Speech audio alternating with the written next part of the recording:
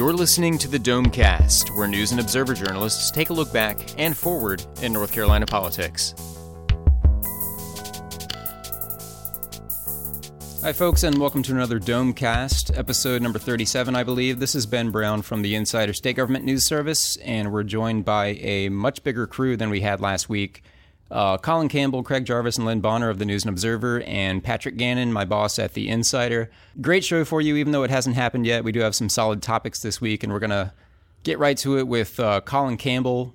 Colin, thanks for being here. Thanks for having me. Your byline is on a story this week about multiple towns in North Carolina holding redos on their elections, the municipal elections from last year, and this is definitely one of those stories with the when, where, what, why, and how questions. So, Colin, what in the world? Are we talking during the primaries and why? Let's start there with when and why and who. Yeah, so these are the elections that you may recall from back in early November. Most of us have forgotten them by now because they were municipal elections.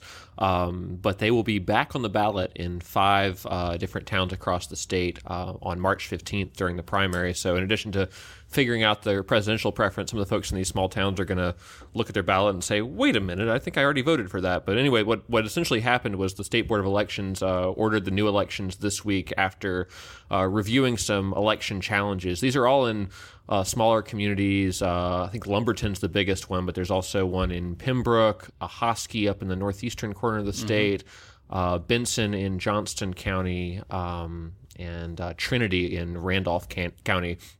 Basically, what happened to all these, where they were extremely close election results. Some cases they were even, I think there was one that was even tied. Other ones came down to 2 or 3 vote margin between the first place and the second place finisher. And that resulted in challenges for individual ballots in a lot of these cases. People saying these people, or this, in one case, I think in Trinity, it was this one individual has moved out of the town and she's still voting here. And she shouldn't still be voting here because she really lives in Morehead City, I think it was. Right. And so they had to have a whole hearing to establish where does this person live. The Ahoskie situation was interesting because it was actually a candidate. They have a ward system for their city council there where people run in different districts. And the incumbent apparently owned a house in 2 districts. He was claiming residency in the district he was representing. His opponent challenged that and said, no, you're actually, the place you lay your head at night is actually in this other district, and that was upheld. So now they'll have a new election, and I think they actually only have 2 days to file. Wednesday and Thursday of this week were the only options if you wanted to jump in that race and perhaps have a chance at the second go-round for the Ahoskie Town Council.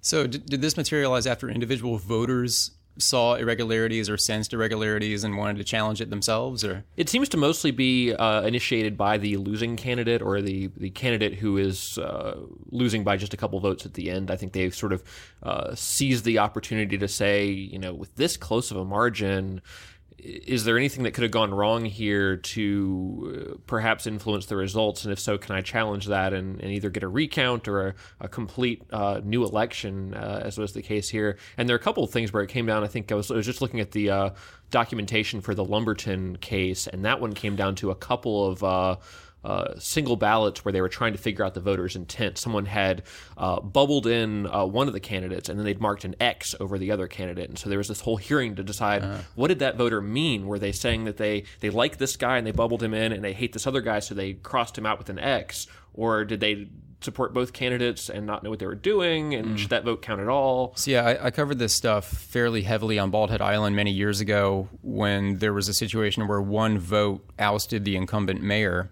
And there were all kinds of questions that came up with the number of votes cast versus the number of people who actually lived on the island, which was a small population of like 100-some people, 200 people. And we get to learn about what domicile means. There were actually voter challenges initiated by the ousted mayor, like you were saying. And the definition of domicile, what it means to choose where you live for elections purposes or for voting purposes, not always where you spend the lion's share of your time, and it can be really convoluted. So thanks for reporting on this so we know how all this stuff works. Are there any loose ends with this story? What has to happen still? Yeah, so the elections will all take place on March 15th, and that should hopefully solve the question of who gets to be on these town boards. But the Robisonian newspaper down in Lumberton reported that there's a state board of elections investigation going on into two of the candidates there in one of the contested races, that there have been allegations of vote buying. And there weren't a whole lot of details surrounding that were released publicly, but apparently there's a investigation going on, and this could get even messier down there. Okay. Well, thanks for following this, and we can't wait to read what's next. Craig Jarvis joining me now. And offshore energy, obviously a high dollar topic, highly controversial as well, with coastal towns worried they're going to see another Deepwater Horizon if we start drilling off the coast. And then on the flip side, we've got groups saying it can be done in a clean and safe way. The conversation continued this week in North Carolina.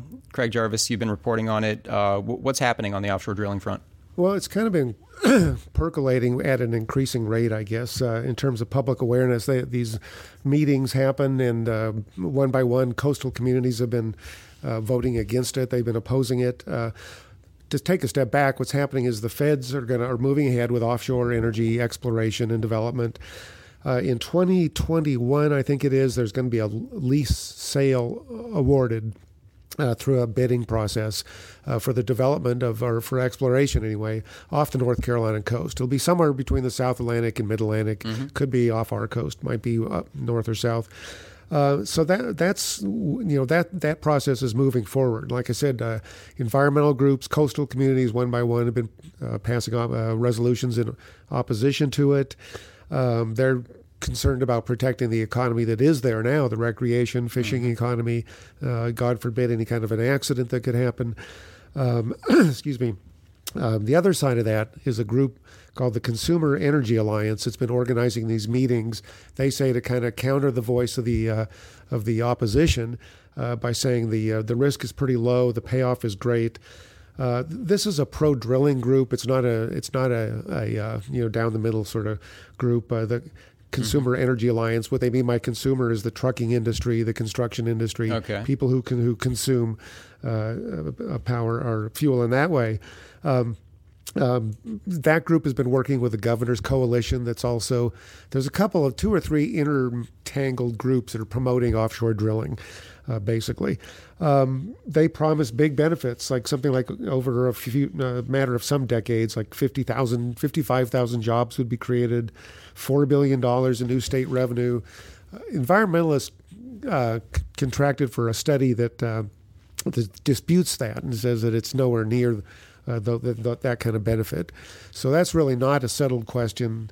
Meanwhile, this meeting I went to this week in Raleigh, hosted by that group, Representative Mike Hager was there, and he sort of succinctly said this is about jobs in the state. That when he was elected, he ran to get jobs because the Rutherfordton, the area he represents, had an extremely high unemployment rate, and he says that we owe it to taxpayers to explore and find out. So, it was a civil discussion, but neither side really budged. When they're not going to be, this sort of sets the stage as this process goes a little farther down the line. And it was a series of meetings, you said? Was this multiple states? Or? Yeah, exactly. 4 states, I guess. This was the 4th and last. Virginia, Georgia, and South Carolina, they organized these meetings as well. And that's independent of the official federal hearing process that's taking public comment and getting to the point where they will call for and award a bid. So in the Consumer Energy Alliance, obviously the pro-drilling side, was there an opposition contingent there? You mean opposing them? Right. Yeah, actually, I don't know what they've done in past episodes. I think it's been a little more just the Consumer Energy Alliance. They told me that a lot of technical questions came up, so they had somebody from the American Petroleum Institute there, but they also had the representative of the Southern Environmental Law Center there, and a wind energy person, and somebody from the federal agency that's overseeing this whole thing. Okay. So it was a pretty balanced discussion, and like I said, nobody got mad. They just had each other. They just kind of civilly laid out the arguments, and there was a little bit of frustration in the audience. There were about 100 people there that who had various interests, but a couple people stood up and just kind of were arguing against drilling at all, and in a very emotional level. But for the most part, it was just a discussion that didn't really count for much Sure. other than talking about it. Okay, so a lot of awareness. And I think I also saw on the news this week that Curie Beach, actually a beach town I used to cover in New Hanover County, has opposed offshore drilling. And in addition to seismic testing, they joined a number of towns on the coast to pass these resolutions like you were alluding to earlier. And I know late last year also that the Petroleum Council started putting out advertisements in radio and print on how offshore drilling is going to be a jobs powerhouse, and it can raise loads of cash for the state if we have revenue sharing agreements, which I think is something that the governor's alluded to. Remains controversial, absolutely. Craig Jarvis, thanks for joining us. Sure. And we are going to take a break. Be right back. In 2016, when you go to the polls, Bring your passion. And be sure to bring a photo ID. you see, this election you'll be asked to show an acceptable photo ID at the polls. If you don't have an ID, or if you're unable to obtain one, there are still options for voting, There are lots of acceptable IDs. but only one you. This election, be seen, be heard. For information on exceptions or for help getting a free ID, visit voterid.nc.gov or call 866-522-4723. All right, we're back here on the Domecast. Ben Brown from the Insider State Government News Service, and I'm joined now by Lynn Bonner of the News and Observer. Lynn, how you doing? I'm doing all right. So McCrory's task force, Governor Pat McCrory's task force on mental health and criminal justice. You've had your eye on it. What's coming up with that, and anything for the short session coming up in April? Kind of talk us through what's going on. Yeah, this task force has been meeting for a while. It's a lot of big names on the criminal justice side. Attorneys and DAs and people involved with the prison system, and some people involved with mental health. A couple of legislators, Chief Justice Martin's on it, and Rick Brazier, their co-chairs, and they've been meeting for months, and they've been looking at sort of how to improve the mental health system. And what's new is that they're also looking at mental health and addictions and connection with criminal justice, juvenile justice, and prisons. A lot of what they've divided up into 3 work groups, and this week they had just 24 recommendations, huge things like improving housing and making sure that there are mental health resources throughout the state. A lot of that is we've heard before. The history of mental health, I've been writing about this for years now, but a lot of this stuff came up in 2000, and the history of mental health service and changes here has been one largely of collapse and overhaul and failures. What I found new is this discussion of addictions and alcohol treatment and how it relates to people who are incarcerated, and some suggestions for treatment and recovery while people are in prison or jail. So they have a huge number of recommendations. The issue is now sort of trimming it down to see, what they're going to push for in the short session. And this was supposed to be a time-limited task force, but Brazier said that, they might go longer. He might want it to go longer and sort of get things ready for recommendations for the long session as well. I talked to another member of the task force, somebody writing about this for Sunday Dome, and he said he was wondering whether any of this stuff was going to get done. They were told that going in, as they were going into these work groups, that they had, what their recommendations had to be revenue neutral. They weren't allowed to talk about Medicaid expansion. And at this meeting, somebody asked the governor, hey, so what about Medicaid expansion? He basically said, no. There are big questions going into this short session about exactly what's going to get done, if anything, and whether there would be anything significant tackled in the next couple months. So with these recommendations, I mean, obviously this is a huge historic issue, no easy answers, but does it seem like their approach is going to be more of a low-hanging fruit kind of thing, or is it we know what these big challenges are and we have to devise ways to get to the bottom of it? It's hard to tell. Brazier said that he's been meeting with legislators and saying, well, here's what we're doing, and kind of gauging their interest and seeing what they'll be willing to go along with and what they can get through. But some of the things here are huge and are going to cost money. And, Patrick's going to talk about teacher raises, and with money already being promised, there's a question about, okay, well, mental health, where does this rank? Mm-hmm. So that's a big question we'll be watching for the rest of the year. We're not going to solve this all in the short session coming up. No, that's a guarantee. But you'll have something in Under the Dome on Sunday? That's right. Okay, we'll look for that. And thanks, Lynn. Pat Gannon of The Insider joining me now. Teacher pay has been a huge issue on the radar for a few legislative sessions now. Not that it's never been a talking point before, but certainly a high mark in the last couple sessions. And there's, of course, been talk about what shape that might take in the coming session. Pat, what's up with that? Something came up this week about that. Yeah, it was on the same day of the mental health meeting that Lynn just talked about. It was the first time I'd covered the governor's education cabinet, probably because Lynn has been to most of those other meetings. And they talked about the main point of the discussion was to talk about trying to, by the year 2025, ensure that 67% of working age adults in North Carolina have some sort of post-high school education or training. That's either, some sort of college degree or some sort of training in a particular skill that will help them meet the demands of the workforce. And that's the whole reason for this kind of goal. The 67% goal is to ensure that North Carolina has a workforce to meet demands of the future.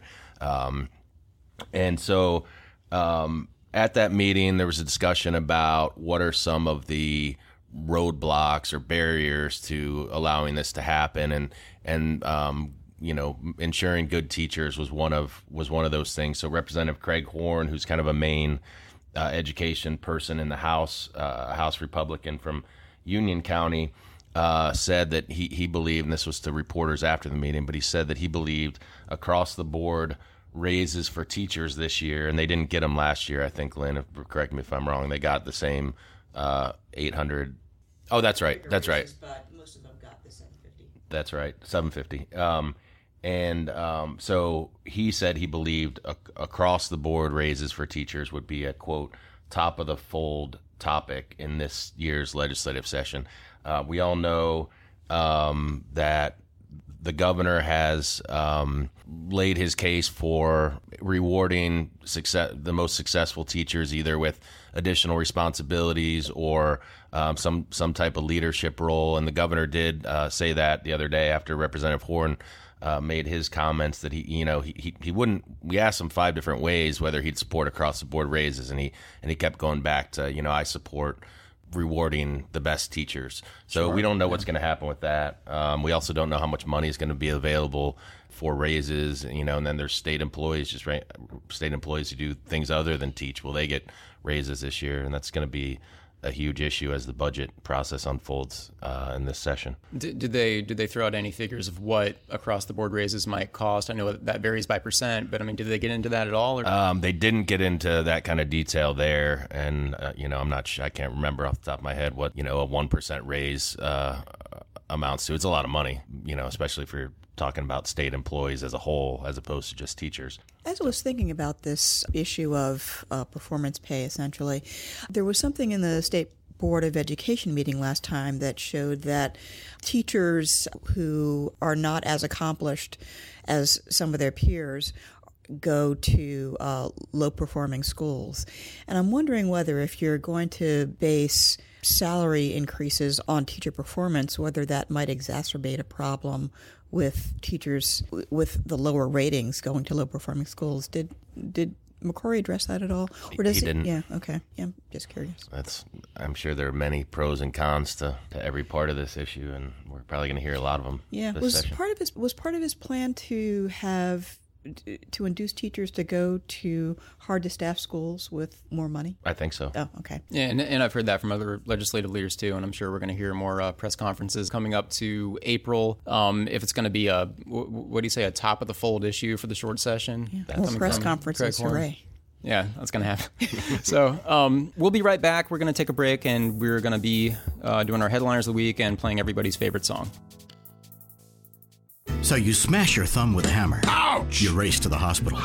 and they ask, what medications are you taking? Thankfully, in your wallet is a list with your medications on it. Wife went to safemedication.com, downloaded the free template, and wow, that pink pill has a real name. To create your own medication list, visit safemedication.com or talk with your hospital pharmacist. Brought to you by the American Society of Health System Pharmacists.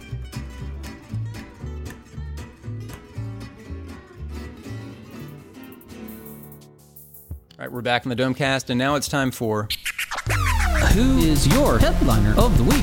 Who is your headliner of the week? Who is your headliner of the week?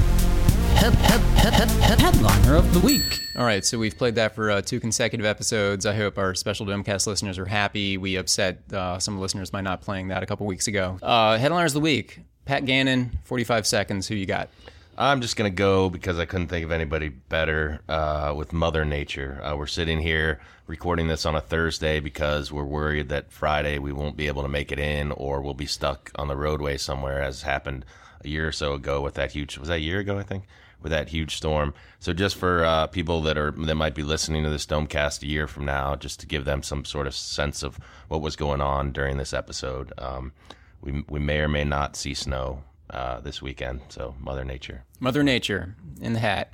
We're going to go now to Lynn Bonner. 45 seconds. Who's your headliner of the week? I'm going to pick the Carolina Panthers, and here's the political connection. They induce all of these bets between state officials and counterparts in other states, and we see plenty of references to Cheer One and Bojangles and Krispy Kreme, of course. But Elaine Marshall bets a type of vodka made in eastern North Carolina, made of sweet potatoes. So since I learned of this Covington vodka through these bets and by connection through the Panthers, I'm going to pick the Carolina Panthers. The Carolina Panthers with a great argument.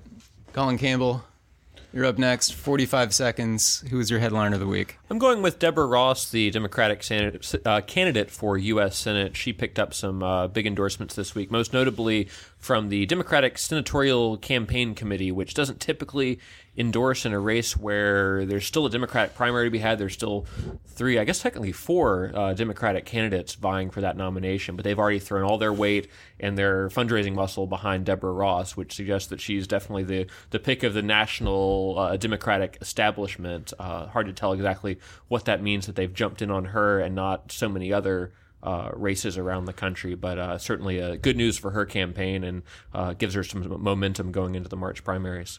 All right, another solid case you make. That means 3 names in the hat so far. We're going to round out with number 4, Craig Jarvis. Who you got? Who's your headliner of the week? Well, I'm kind of sheepishly going to go with the obvious Donald Trump, the unstoppable, apparently Donald Trump. PPP poll came out yesterday, which was Wednesday, saying he's gained, among North Carolina voters surveyed, 5 percentage points. He leads Cruz 38% to 16%. Rubio comes in 11%, Carson at 8%. So he's sitting pretty well, although I just a little while ago checked a Civitas poll that came out this morning, Thursday. Trump's still ahead, but it's within the margin of error with Cruz, so they're calling that one a toss-up. So we don't know. I mean, there's a lot of shortcomings about polls. It's not the same thing as how people are going to vote, but for right now, Trump gets he's still riding that wave. Donald Trump, Deborah Ross, the Carolina Panthers, and Mother Nature in reverse order that we heard them. This is tough, but I think Lynn Bonner made a very fantastic creative argument. Can we go out with some audio of our governor telling us to keep pounding? Keep pounding, Lynn. So the Carolina Panthers headliner of the week. We will see you guys next week. Thanks for listening. And again, offer stands. If you guys think of any good segment ideas or anything like that for the Domecast, again, within reason, we got to behave. We're also full-time reporters. So, but hit us up on Twitter. I'm at Ben Brown Media. Colin, what's your handle? At Raleigh Reporter. At Craig_NANDO. At Lynn_Bonner. At Lynn_Bonner. Pat_NC Insider. You can hit us all up on Twitter, send us your ideas, or tell us anything you want. Just be friendly. We'll see you guys next week. Keep pounding. Go Panthers, keep pounding. Oh!